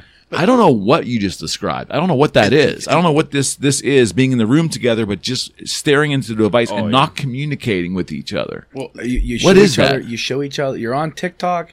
You find funny videos. Yeah. You look at it. You're on Twitter. You know, we're not like just sitting there in pure silence. Like we'll sit there Yeah, and talk about sports or talk about. Different, oh my gosh, yes. Right. But it's like Insane. it's hanging out, but we're just hanging out in a room on our phones, opposed to going out and playing basketball or going out to the store or whatever. It's just kind of. We're as happy probably as we would be if we went out, but we're just sitting there laying on our phones, talking, showing, looking at funny videos. What Playing about Xbox. what about dating? Well, Like, that's how what do I'm you, saying. how So- do you maneuver that? Like, do But you here, go let to me- dinner I think anymore? Do you do? I think it's hampered so many people. I mean, myself included. I feel just there's no. I don't know if I have the confidence to even go up to anyone. That's Well, that's you guys got to get that, but grow some balls. No, but it's like But it's no. like everyone does it. Most people do it over their phone now. Well, here's You know the thing. what I mean? Here's, It's like, I'll challenge you with that because that's brought up a point. So think about the power of communication, right? So if a girl texts you and says, "I really like you," what do you think? Like that's all it says. I really like you. Yeah, like she says, "I really like you." But, Great. Like Yeah. okay, but if you meet her in person, she says, "I really like you." What does that mean? Great. Okay, what if it's "I really like you"? Like those are all three different ways of I know communicating. what you're saying, but I think Like, the one guy is has like- the guy has to like initiate the conversation at first. So I think it's harder on our part because we got to but what build I'm up the courage to go up to them. But what and I'm say saying is something to think about what you're losing by doing it via virtual. Oh no. Let me. I'll because you just mentioned it, and I you don't understand the amount of fights that I got into with Mel when we dated solely because of texting. Because when she says something like, "Yeah, I'm fine," right? I think it's coming out as, "Yeah, I'm fine," but Yeah. really it's, "Yeah, I'm fine." That goes And back it's- centuries. Oh, yeah. But it's that whole like You lose the tone. way. Yeah, you can. Your texting is tone deaf, and you have no idea if somebody's happy, sad, angry. Exactly right. Yes. Yeah. And the emoji is a poor attempt to add inflection to texting. Yeah. And even that's misinterpreted. Yeah. And Absolutely. misused. Oh yeah, emojis are totally misused. There's We so put many the- we just put the random ones that crying don't emojis. even matter. Yeah. Yeah. So going back to your point, so you said you guys even lack the confidence to go up to someone. Now you guys both seem like confident guys. Like, very. Yeah. like, I why? wouldn't say. I mean, for me, like I don't lack the confidence. It's just so different Awkward. now. It's so awkward. Like the way that Yeah. girls operate. You don't is- know what they're gonna say. You have no idea what they're going to say. And the second you mess up, right, you go up to the wrong girl, Okay. you're going to get made fun of all over Instagram. You're Yeah. going in the sorority Snapchat group chat. You got so much to Man, risk that is now. sad. So Really? I live my Sad. life just kind of doing my thing. Okay. And if the right girl comes my way, or if I Yeah. meet a girl just kind of Yeah. off to the side at a party, I'll run with that. But Yeah. it used to be, I'll just go up to a group of girls and talk to them. You do that now, you risk a lot. I know. You're really Really? throwing it on the line. Yeah. Oh yeah. Hell yeah. Especially, I feel like at a school like Pitt, it's just like massive. Yeah. Where Yeah. There's so many girls and like so many like people around like watching you. Yeah. 'Cause you're like walking out of class, like probably out of class towards like 100 people sometimes when you're walking Yeah. out of like a big Yeah. seminar class and you want to go up to someone. Everyone's right there. Yeah. What are you gonna do? She says no, or you say something weird and everyone's right there that could say But something, do something. think about it. What's the? Because I used to think that when I was younger, right? But now as I've gotten older, I look back and I'm like, what's the worst that could have happened? They said no, not interested. Okay, That's cool. what it used to be. Now the worst that can happen is you go and You get get torn canceled. apart in a group chat by 40 different girls but who torn apart by meaning what? Like Meaning what would that they say? they're gonna be like, "Ooh, this if guy's you go- weird." So if you Oh. go up to a girl and just say, "Hey, how are you?" Like, and they're like, "Oh, this dude's fucking weird," and we're gonna put it in a Snapchat group. I don't. yeah. But That's what's what weird it about is. that? Exactly. I don't know. Great question. That's how girls. And I'm not saying all girls are like this, but there Yeah. are these Uh-huh. groups of girls that take these like. It's just dating, relationships, romance is just so different now. Is it because these groups they think find they're it better? funny to like turn on guys? They like giggle with their friends. Did you see him try to come up to me? All that stuff. And guess what? I'm just gonna say something that's gonna sound like a dickhead thing. Those are the women that are single at 50. Yeah. because There's- they think they're better, and it goes both ways. There's Yeah. not just males Yeah. and females. It's like what I've learned looking back. Like, be a kind human being. Like if you life is so much easier if you're just kind to people. Yeah. Even if you're not interested in someone, you never make them feel like an asshole. You Yeah. never make them feel like someone lesser than they are. Like that is just because I know people like that. Like I know people growing up that were like that, and those women are still single to this day because they still think they're that girl that like no, like sorry, you're Yeah. like mid 40s, like no, not interested. Like what?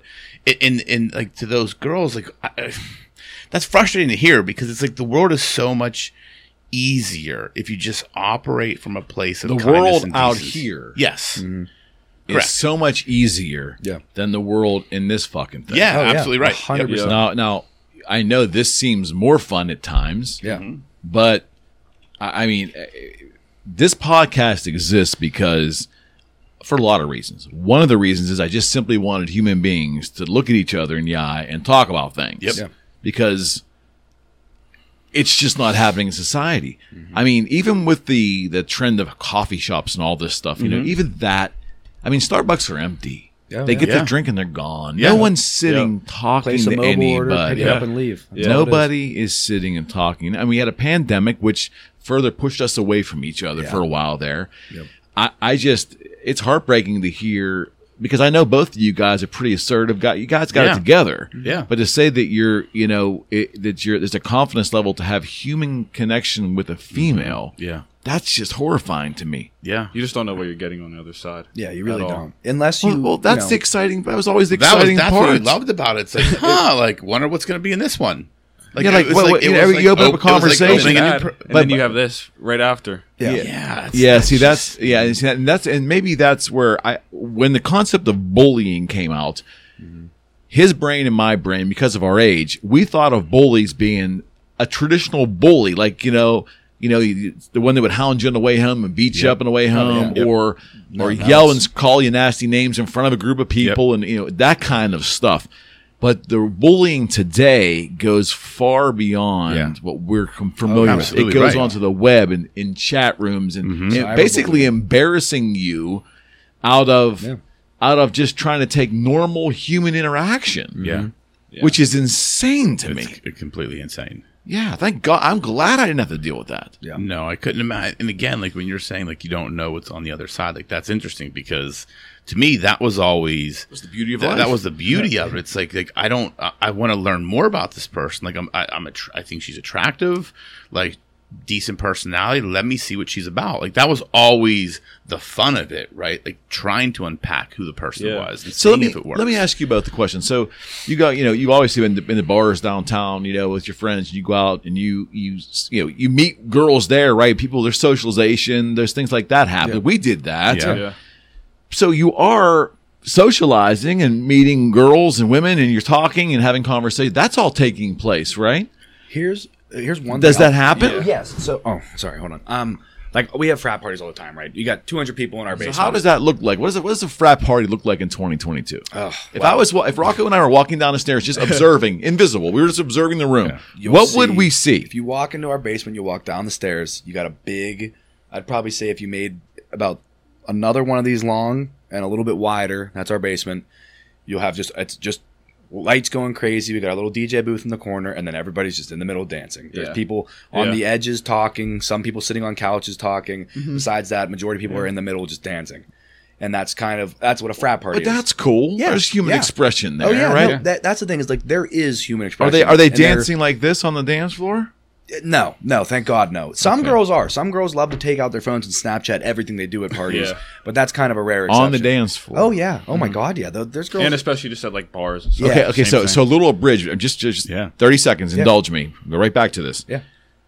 When I was a kid, when I turned 21, if I dare whipped out a fucking camera, especially with a flash in a bar, I would get my ass beat. Oh, Yeah. no, people Oh, do it yeah. all the time. now. Yeah. The bar was a place where things stayed in the bar. Yeah, exactly. People were Yep. meeting there, legitimately or not legitimately. You never saw people shooting photographs No, right, you're right. in a bar. Yep. Ever. Yeah, People right. take pictures all the time. All Ever. the time. Okay, All so, the time. so go ahead. Continue. All the time. So like, not to say that like I forget where we were at, but you go down in a basement. You're like you'll talk to people and you'll meet girls. Like I've met a bunch of different girls, right? And I go and become friends with them. I think one of the biggest problems. You say go is- become friends. Define that for me. What's Depends. becoming friends with somebody? Like what, are you just Well, that's- virtual friends? Well, that's what I'm saying. So a lot of some situations will be you'll go up to a girl, say she'll be talking to two other girls who you're friends with. You'll meet this girl, and then you'll be like, "Hey, can I have your Snapchat?" That's what it is now. Yeah, that's So what it's, it hey, is. can I That's have your what it is. Snapchat? Yeah. That's what it is. You want to talk Yep, like that totally. is the current age of like asking a girl like for her number or starting to talk Okay. and become friends. You ask for their Snapchat, Okay. and then the question is, well, the next day. Yeah. Well, do I Snapchat her first, or do I wait for her to Snapchat me? Are we It's ever going just- to talk again? Yeah, it's just Yeah.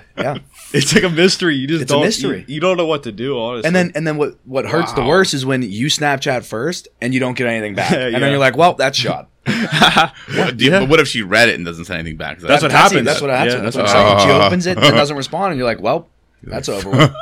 That is the current day. Yeah, like, it you'll is. have those occasional things where it'll be like the girl will come back with you that night, or you'll go up wherever and you'll hang out until like 3 a.m.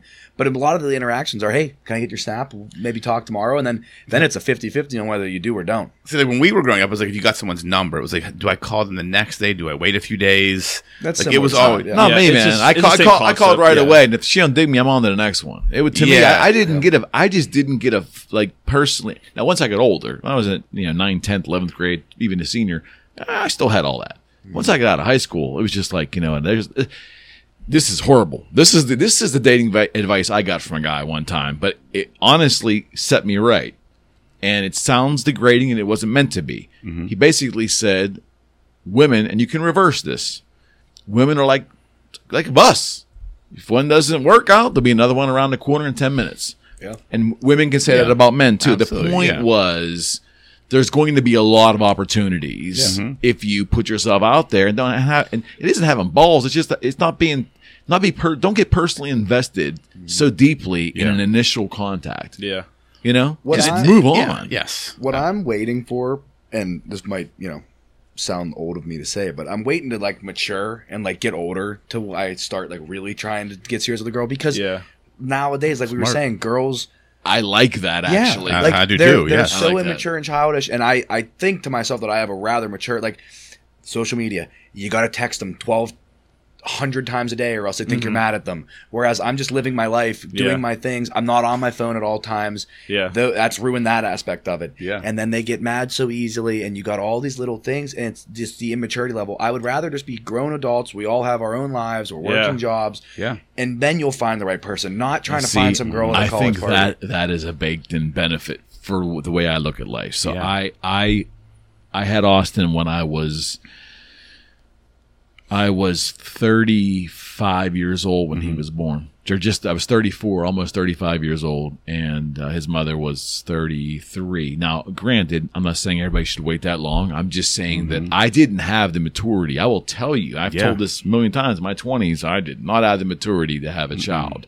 I felt pressure because my generation, people were getting married at 19, 18, 22, 23, 24. I wanted to wait, because I knew I wasn't sowing my wild oats. I did a little bit of that too. But ultimately, I just was me. I was just so effing selfish. Yeah. And I knew when I met his mother that, it's the right time, it's the right person. I need to stabilize my life some. I think my point is, you let somebody else tell you it's the right time. Don't look for other people because you feel it's the right time. Does that make any sense? So if this whole environment is actually pushing you to a later date for marriage, I don't necessarily think that's a bad thing. No, I always say, if I look back at life and just men, and I'm speaking men because there's 4 of us here, I don't think men are mentally mature enough to be married until you're early to mid 30s. I just don't think you're mentally mature enough, because in your 20s, like, I got married at 29. I didn't even know who I was.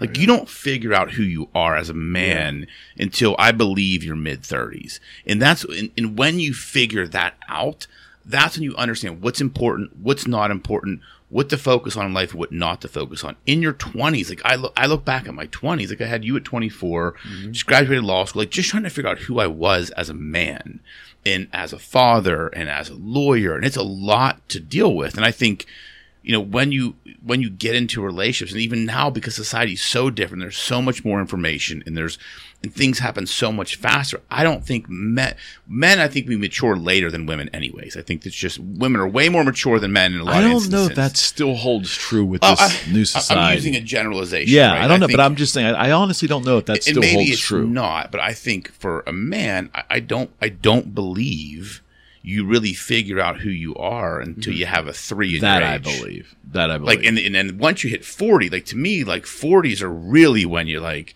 I know exactly who I am. Yeah. Like, there's no question anymore. And I think to try and you're right, like the relationship will find you when it's the right one. Yeah. And just keep living your hot boy summer, man. Yeah. I feel it. I had to throw it in there, man. I had to. Yeah, like that whole talk about dating, like, I'm not looking to date. Sure, I'll talk to girls. Yeah. Okay, you might make out with one night, but you're not going to have that emotional connection. And I don't want that, because it's college. And I want to be able to hang with my friends whenever I want, because I want to take advantage of the fact that I'm with them for 2 more years. Yeah. I have the rest of my life to be married and stay with one girl. Yeah. Might not have my friends for the rest of my life. Yeah, I got a year left too. Yeah, exactly. Yeah. So you shouldn't be in a relationship where you feel like you have to do certain things. Exactly. You want to do things. You should not feel like you have to text this person 15 times a day. You should be in a relationship where you want to text that person 15 times a day. Yeah. And if you feel like there's the pressure to do that, that's telling you right there that's not the right person. Yeah. Agreed. So I don't think he knows this story completely, but I think it's appropriate for me to share this, because I got a personal story as to why I feel so strongly about getting to a maturity level before getting wrapped up emotionally in a relationship, and why it's so important. So his uncle, my brother, passed away from heroin in 96. Brian was a very determined. Matter of fact, why I think Rocco and I work so well is because Rocco's determination toward fitness and all that is very reminiscent of what I remember my brother having in the 80s. I mean, like, just dedicated to it. Yeah. However, what Brian did not have was the rest of the maturity component. He entered his mid-20s not caring about anything else in the world except just meeting girls and relationships and working out. Yeah. So the maturity thing had not hit him.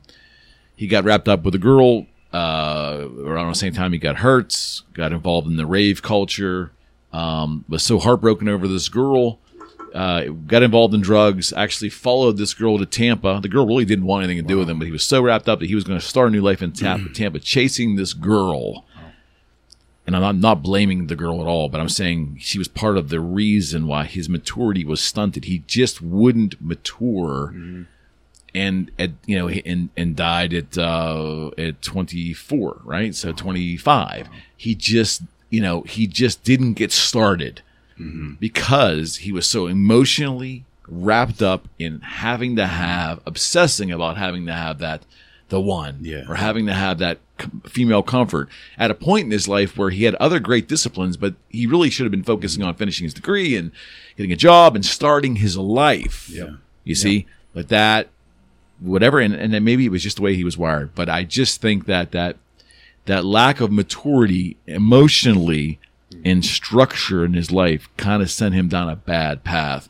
And had he had a little more maturity, if he could have taken that discipline for working out and being Mr. Pittsburgh and all that and translated that into career and the rest of it, he would have had enough self-confidence to probably be patient enough to wait for the right relationship, not chase in desperation the emotional. He was emotionally weak in that regard. It didn't serve him well in that circumstance. So selfishly for me, when I see my son, pragmatically looking at dating and getting through college and all that, I'm actually okay with it. I don't like the whole culture of this, but my biggest fear was that my and they're still young, but that they would get wrapped up in a relationship and kids at a very young age, because it's okay. Yeah, sure. It's just a path, but I think it makes life a little harder. Oh yeah.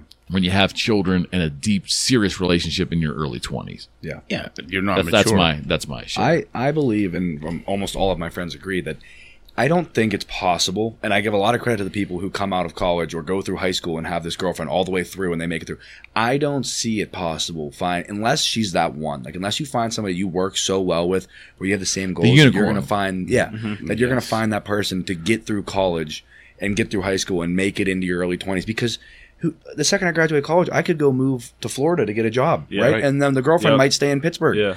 You're wasting all these years and all this time for somebody that then you might end up being heartbroken that you got to split up with, but you have to, because you have to go figure out your life. You have to get a job. You have to figure out what you want to do in life. And unless, like we said, she's a unicorn, I don't think it's possible. I really don't believe it's possible. Yeah, I agree with that for sure. Really? Yeah, it's just probably not smart. Yeah. Like, why even put yourself through that if in the Exactly. end you're going to be moving somewhere else, or she's going to be moving somewhere else? There's too much in life to figure out right now. Like we're at like our peak of growing and figuring things out, and then having somebody just kind of, that you then have to handle somebody else's entire other life, right? Like, you have to be there for them through everything. You got to figure out life together, but that's kind of hard when you're both at such critical points. Yeah. Yeah. And I think too, like, you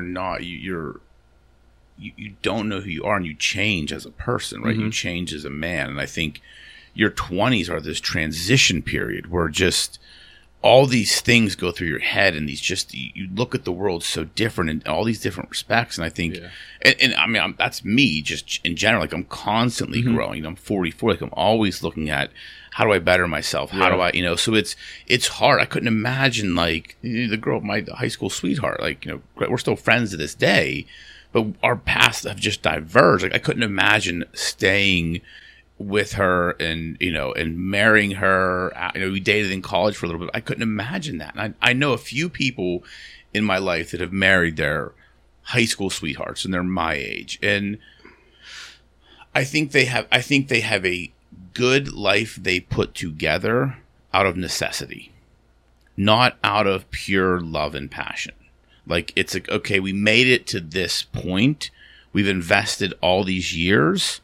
Like, let's just do what we got to do to make it work. And and you can see I don't want to say an empty shell, but it's a good business partnership. It's not a marriage. Well, if you choose your mate when you're 18, you haven't lived yet. Right. And I would make the argument Right. that by the time you're 30, 33, you're starting to live. Your 20s are what they are. And that's what's different about society. Because I will tell you that you were expected, and even the generation before me, the generation coming out of the 50s and 60s, these kids were going to war, which we still kind of do, but going to war at 18, 19, marrying at 20, having 3 kids by the time they're 24, and their grandparents by the time they're 35. So everything gets accelerated, and again, that's a way, it's a path. I'm not saying it's bad or good. I think it's difficult. Yeah. I think it is difficult. Well, I feel like, I know I was young, but I was in a relationship in high school from I was 16 to 20. Yeah. We broke up last year. So I wasted my junior and senior year of high school. And then my freshman. I hope she doesn't listen to this. I wasted. Okay, I didn't waste. That's not what I meant at all. But totally in terms of that's a harsh word, man. Yeah. Let's hope she doesn't listen. Because I didn't mean it that way. But those years of figuring my life out and meeting new people and branching out was gone because of that relationship. Yeah. And so then once I got out of it and I was in college, and not because of her or because of the relationship, but it was great. It just didn't work in college. Once I got out, it was like an entirely new world. I had way more free time. I didn't have all this worry. There was a lot of stress off my shoulders. I got to meet all these new girls, got to make all these new friends, different friend groups. Life was just smoother and easier. And I was like, this is better. I'll find the one eventually. But I've been enjoying the single life. I love it, man. Yeah. Yeah, you feel the same way? No, I definitely feel the same way. Yeah. So much more freedom. Yeah. Do whatever you want. Yep. Yeah, and it's and when you get out of college and you get your quote unquote first real job, which I don't even know if that's even true anymore. Everything blends together now. But having your own apartment and running it the way you want to, and coming home at night and shutting the door and having to own up to no one else, to have that privacy and to have that it's not for everybody, but I think that it's for a lot of people, male and female. I come from a generation when a woman was single in her 20s, late 20s, early 30s, this rest of society would start looking at her like, oh, what's wrong with her? Yeah. We don't live in a society, thank God, like that anymore. Yeah. But that was a thing. Yeah. You were supposed to be married off by 25, 26, 28. Absolutely. Yep. It's different now. It's a lot different now. It's a lot different now. And I think in that regard of society, I think that's much better. I think women in the workplace over the past 50 to 80 years is one of the best things that ever happened to this country, because the brain trust of all of this stuff we see and enjoy came a lot from women. Yeah. We don't live that way anymore. Yeah. Thank God. But again, you get into a relationship, you start living with someone, you got to respect their work schedule, your work schedule. You invariably get a pet. Now you got to manage this pet and responsibilities. And, it's just a cycle. Yeah. It's just a cycle.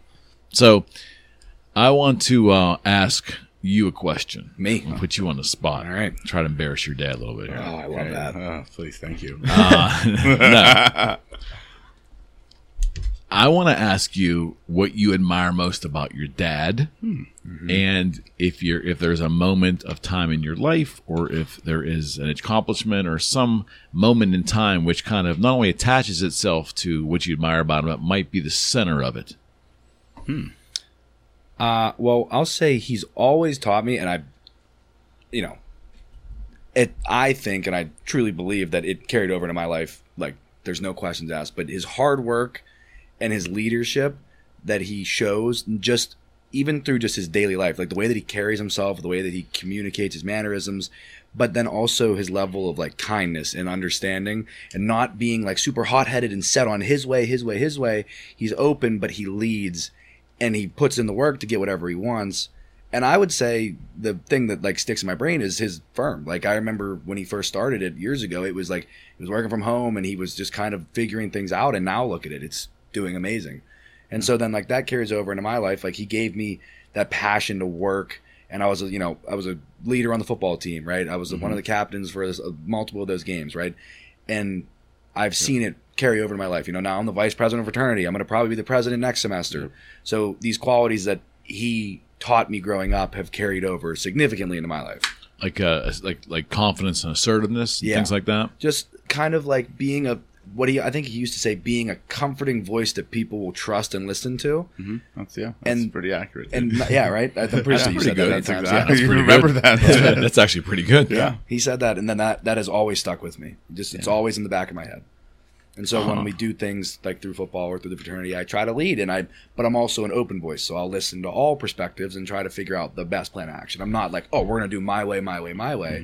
that's not my version of leading. It's like a little Rocco over there, man. Yeah. You did pretty well. No, yeah. So what about your son? When you look at him and you watch, you know, as he's sitting here, Yeah. we all joke around. We have a lot of snide remarks about everybody all the time. But what if you had to say the single thing you're most proud of? Yeah. When you look at him as a human being, what is it? His kindness and empathy, hands down. Like I look at, I mean, you're a leader, you're smart, you have all these qualities, but I look at the thing most about you that I always just looked at, like the way you are with other people, like just the kindness and the empathy you show to others. That's what I admire most, because that's something it's part of it's innate, right? It's a quality you have, but you also, I feel like you observe the world a certain way, and you understand human beings in a way that is well beyond your years. And I'll give you an example. That one time you called the office and you were asking about how to handle that situation with the one fraternity brother you had, right? Oh, yeah. Yeah, I had you on speakerphone, and Matt was in the office with me. And when we got off the phone, he even made the statement. He's like, wow, he's like, that was such a mature conversation for someone in his position to just look at the world as how this would impact this individual and how that individual would feel about it. And like, that was one of those moments that just hit me. It's like, he gets it. Like, he gets empathy. He gets that it's not about just pushing something on. It's how is this going to make this person feel, and how is it going to impact, even though there's a thing we have to do, but how I have to look at it from the other perspective. And that's what I always admired most about you. Just, I mean, the way you are with the girls, the way you are with people, you know, just, you're a kind individual. Like, I've never seen you act like an asshole to anybody. Try And not that's, to. and I mean, there's so many other qualities about you that I look at, but that, if I had to pick, you said me pick one as a human being, like, that's it. It's just that kindness and empathy in the way you actually look at the world and actually care about other people. And for a 20-year-old, like, I didn't give a shit about people when I was 20. Like, I was very self-centered. And to see you have this quality that I wish I would have had at your age is, it makes me very proud as a dad. I mean, it really does. Thanks, bro. Of course, man. Well, let's flip the questions over to you guys. Same questions. Oh, yeah. What do you admire most about your dad? I'd probably say 2 words: desire, and probably like adaptability and drive. Love it. Yeah. Just because he doesn't work in the corporate world. Yeah. He's done whatever he's wanted to do his whole life. Yeah. Tried that corporate stuff, but Yeah. you never know what you're gonna get the same. Yeah. It's different every other day. Like, he wasn't in the office all the time, so I was Right. able to spend so much time with him just because I didn't have to like live that kind of like structured life when I was with him. It was always just a wild card. What are we gonna be doing today? Yeah. How many baseballs are we Yeah. going to be hitting today? Yeah. Like, just picking up from school and kind of go get a bunch of toys and stuff and just hang out. Like, it was just cool. Like, I don't think a lot of kids my age had that Yeah. experience, and they weren't able to really kind of live that life. And I kind Yeah. of think that's kind of cool to me and what's different about me. Yeah. That's And awesome. just he's been able to adapt to whatever situations happen in his life. Like, just from getting divorced with my mom. I mean, yeah. it's hard. What do you? Yeah, gonna, of it's course. just a hard situation, and you kind of just have to figure things out on your own for Yeah. a period of time, and just like just being here and stuff, Yeah. and it's just finding different situations that he's been through, and just Yeah. kind of made the best out of it that he possibly could have. Yeah. I really admire that. Yeah. Probably most. Yeah. What about you? I'm trying, man. I'm trying to hold it together. Come on, man. It's whew. I've never had a problem talking with my son ever. When he was very young, Yeah. when he got a little older, when he finally was in his teens, and I knew that his understanding capacity was greater. Yeah. I would share with him things in my life and fears that I had and struggles, appropriately share them. Sure. And I never had any fear that I was doing the wrong thing or giving him too much or whatever, because he was such a kind person. And I always knew in some weird kind of way my son had my back. Yeah. I mean, I feel that now more than ever. Absolutely. Yeah. I always felt like that. Getting divorced when my children were very young, I wore a lot of guilt, and neither one of my two children ever made me feel ever like, even if they were mad, which they could have been at periods of times, ever made me feel like I was less than their father, or like a part-time dad, or I always felt like I was in there. And Diana, to her credit, always did her best to make me feel an equal parent, which helped. Yeah. But I just never had any reservations of sharing my feelings appropriately with my child his entire life. And I only could get there because of the way he was wired inside. As you said about Gabe. Yeah. Extremely kind. Yeah. Yep. We'll watch him interact with other people, watch him be respectful. Yeah. And I think that he just has a default mechanism of kindness. Yeah. And way more than me. Yeah. Much better human being than me. Yeah. Not a selfish human being. So a lot of my lesser good traits never seemed to, to kind of rub off on him. He was just a better quality human. And his little sister growing up right behind them, I mean, it's the same thing. I really think that my kids, both of them represent what's the best of what's in me. Yeah. And they do not represent the worst in me. I don't see that. Yeah. They've I feel never the same way. shown me in any inkling. I mean, when I tell people that I never yelled at my child, they laugh. It's impossible. Yeah. I think the only time I really got close to yelling at both of them together, we were driving to Hershey Park, and they were in the back of my FJ, and they were singing some ridiculous song, and they wouldn't quit singing it, and it was for hours. And I think I'd lean back and I said, "Will you please quit singing that song?" But that little funny moment, I don't ever remember raising my voice until he got his first car. Yeah. We had a little argument over that, which was completely my fault. But I'm saying that's a rarity. Yeah. When you're that close with your child, I think that you don't remember ever disciplining them. Yeah. I've been very, very fortunate in that regard, and I think Yeah. it's all based around how he's wired as kindness. He represents the best of me, but he does not represent the worst of me. Yeah, and I don't know how that happened. I don't deserve it, Mm-hmm. and I've said it. I said it before that I don't deserve the two children that I have, and sorry, but No, man. I'm very life has not always been easy because of the things he said. I've made a lot of changes in my life, and different places. I mean, this building we're in was my apartment and my office. I was literally broke and had to refigure out the rest part of my life and hide that insecurity from my family. Yeah. And we did it. We got through it, and my kids never gave a shit about what I had, didn't have, what we were going to do. As long as we were hanging out and having fun, that's all they cared about. That's it. And that, I think, is a long way of saying it, just based on kindness. That's the strongest attribute that he has. Yeah. You know, I love so it. there you go. No, Sorry. no, I tried to get through it. No, I tried to get through it. I tried to get through it, man. I but love it. This building we're sitting in is, I had an office here with Boogie Street when I was getting ready to close it the last couple of years, and I went through a second divorce. I had no money, and I literally had to build an apartment in here. Yeah. And I had to let all the people who were important in my life, in my circle, say, "Hey, this is where I'm going to be living for a while." Until I figure it out. Yeah. And it never it works swimmingly. It never mattered. But it was such a humbling moment. Yeah. We talk about humbling moments. Yeah, absolutely.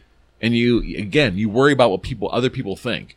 Here I was worrying about what other people were going to think, even my kids. Like, they went from a 5-bedroom home in Mount Lebanon to they're seeing their dad living back in an office. Yeah. Our kids in school going to make fun of them if they know their dad's living over here. Yeah. And, it's like the whole thing was such a traumatic experience in my brain. Yeah, as parents, we always. I mean, I did the same thing with you. Like, it was. I always worried about things. When you lived in North Hills, and I didn't see them as much as I did because they were just on the other side of the city. It's like I always worried about stuff like that. But to your point, like what you said, like I believe that too. Like you have the best of me, but none of the worst of me. Yeah. And that's all I could hope for as a dad. Exactly. Like that's all I can hope for is that you just take my good qualities and run with them, and then all the shitty parts of me, you just. Yeah, they're there. Yeah, they're there. I mean, they're there. I mean, we're all flawed, but it's like I look at that and I remember, there were so many moments, but like that one. I don't know if you remember. I picked you up that one time. You were getting ice cream with girls or something. I can't remember. But you were like getting it handles, and I made a joke. Mm-hmm. I'm like, "Oh, did you pay for them?" And you're like, "Yeah, of course I did. That's what a guy does." And it was just like that moment of like. I never told him that's what you do. Yeah. But it's like then I realized in that moment they're observing all the time. Oh yeah. And it was just like, then I knew like in that moment, like how important everything I did mattered. Yeah. And like, even like that thing you wrote that's on my wall, that speech where you talked about when Nunn passed. Yeah.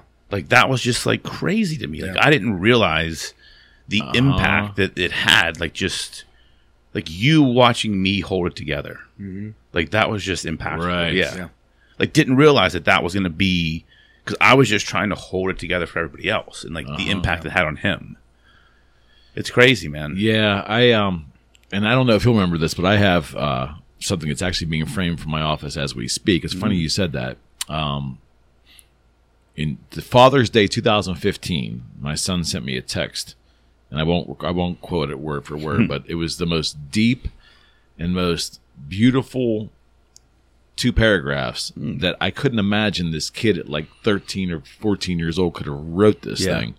I'm assuming you wrote it. Anyways, I saved it from phone to phone to phone. Yeah. I saved the screenshot. I have it, but it was just like, I'm like, wow. I mean, yeah, it made me feel good naturally, but it's like, wow, this kid gets it. Yeah. And he's able to articulate his feelings with no problem. Yeah. And That's amazing. that was something. Yeah, that was really.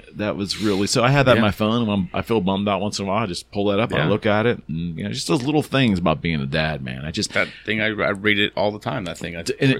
In divorce circumstances, I'll tell you both. Being a divorced dad is not conventional, and it's not always easy. There's other challenges that go along with it. Yeah.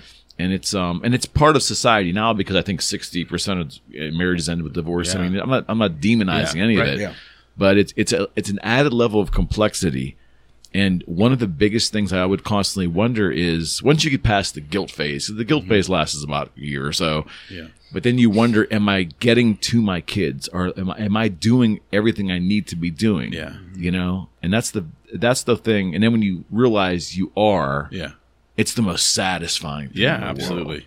world. And I think by the time you were like 8 or 9 and watching him play baseball, because baseball is the sport for me. Yeah. I When, love it. Yeah. and the moment that he was playing soccer, his mother had him in soccer, then he played ice hockey for a while, and I'm like in my head going, man, okay, this is kind of cool, but I'm like, I'm not really getting it. Like, I really hope that. And he went out for T-ball or something, and Diana reported back, he didn't like it. I'm like, oh, damn it. But that's okay. It was cool. Yeah. Then like the next year, he's at this little league thing, and I go, and I'm like, and I see he's digging it, and then everything. But to me, those years to this point in our life, the baseball years were just absolutely incredible. Yeah. Yeah. I mean, Yeah, they were. it was just Yeah. what memories of that, it's just that sport. But I think when you're divorced, you have different concerns than a father that sees their kids 24/7. Absolutely. Yeah, that sucked growing up. I feel like, now, I wouldn't change it at all, but I feel like I would be a relatively different person had I grown up with you instead of my mom. You think? Yeah. Yeah, I mean, you both agree. have 100%. You would both, just be different. Yeah, you both are very probably different qualities, right? Sure. And then I'd grow up with you and Laura instead of my mom and Greg, right? Yeah, So then right. take Greg out of the picture. Yeah. But me not being with you every day, besides I was there every other weekend. Yeah. And then it started to get less and less. It made me cherish the times that I was there even more. And you're right, 100% growing up, I observed all of the things you did because everybody my whole life told me, oh, you're just like your dad. You look just like him. You walk just like him. And so I was like, all right, well, I guess I'm going to be just like him. So Pretty close, dude. Yeah, so I took everything that you did and tried to carry it over into my life. Yeah, So and you did, this is man. a great dude, and he's doing good. But yeah, Yeah. I love my mom. A lot of those Of course. But it was like those moments that we were together were like the best of the moments because you let me kind of do whatever because I was with you for 2 days. Yeah, I think my son could probably relate to that. Yeah, that one. he's like, oh, you want to eat a whole sleeve of Oreos? Go ahead. My mom's like, nope, you can't do that. Yeah, you can oh only my get 2. God. Yeah. crazy. I used to get him a big old Coke. Yeah. The Coke was so big, it was sitting between his legs in a car seat. Yep. And then I would hand him over. I tell you, here, here you go. Yep. He had a whole belly full of Coca-Cola. Yeah. We had I had some learning. I had a learning Yeah. curve there at It's the beginning. always, for it's sure. always there. But yeah, I mean, it's about like as a dad, I always say it's I just hope that my kids, like you said, observe the best in you and ignore the worst in you. Yeah. And I truly feel like just when I watch you around your friends and like just the leadership qualities you have and how they look to you as that person, like I feel like the times I've been around you and your friends, like your friend, like I feel like it's a lot how people look to me. Like, not that I don't have to say I'm the leader. It's like people will look to me for the answer. Of course. And I feel like they do the same thing with you. They look to you like, okay, well, how do we solve this? Like, let's ask you Not first. to sound like egotistical or whatever, but like my friends, if I don't plan something, we don't do anything. Yeah, they don't do that's- anything. yeah, that Nothing was- happens. yes, If that I'm was- not that the was- one that goes out and says, this is what we're doing at this That was time, me. I'll pick you guys up here and we're going here, nothing happens. If there's a problem, like if there's an issue within our fraternity or just within our friend group, they come to me, all right, what are we going to do? What are our thoughts on this? And then I kind of organize like the fixing committee. Like we're like, all right, let's do this, we'll figure out this. But yeah, it's almost like an unspoken thing. Now we have a couple of those in our fraternity. Like there's a couple of us that everybody kind of goes to. But yeah, I've seen that in my life, like through football and whatnot. I've watched it. Yeah. It makes me proud. Definitely. Yeah, You guys have fun? yeah. Yeah. Good. It was. You guys were naturals, man. Like, holy shit. No, dude. I'm Like, we're going to have to bring them back I for feel like, for yeah, other like, shows. here. holy shit. That was like, you guys were naturals. This was fun. That was very fun. Yeah, I appreciate both of you being so honest too. Yeah, that means a absolutely. lot. 'Cause my biggest fear was that you two would be, which obviously that didn't happen. No. But I was figuring that you two might be a little bit uptight and not want to, really express yourself. No, I was a little nervous coming in. That's why I asked him yesterday. I was like, do I need to like prep any like questions or anything? But then we just started Oh, talking. the next It was one's going to good. be the next one. We're going to challenge you on the next one for sure. We're going to talk about economic theory. No, no, we're not. But again, guys, thanks for doing this. Yes, thank you thank guys. you. It It's personally awesome, means man. a lot. Yeah, I Absolutely. think Rocco and I are pretty damn lucky. Absolutely. I couldn't agree more, man. Yeah. Absolutely. We're lucky kids too. Yeah, we are. All I right, appreciate that. all right, friends. The first ever father son podcast. Right, here's a wrap. We're out.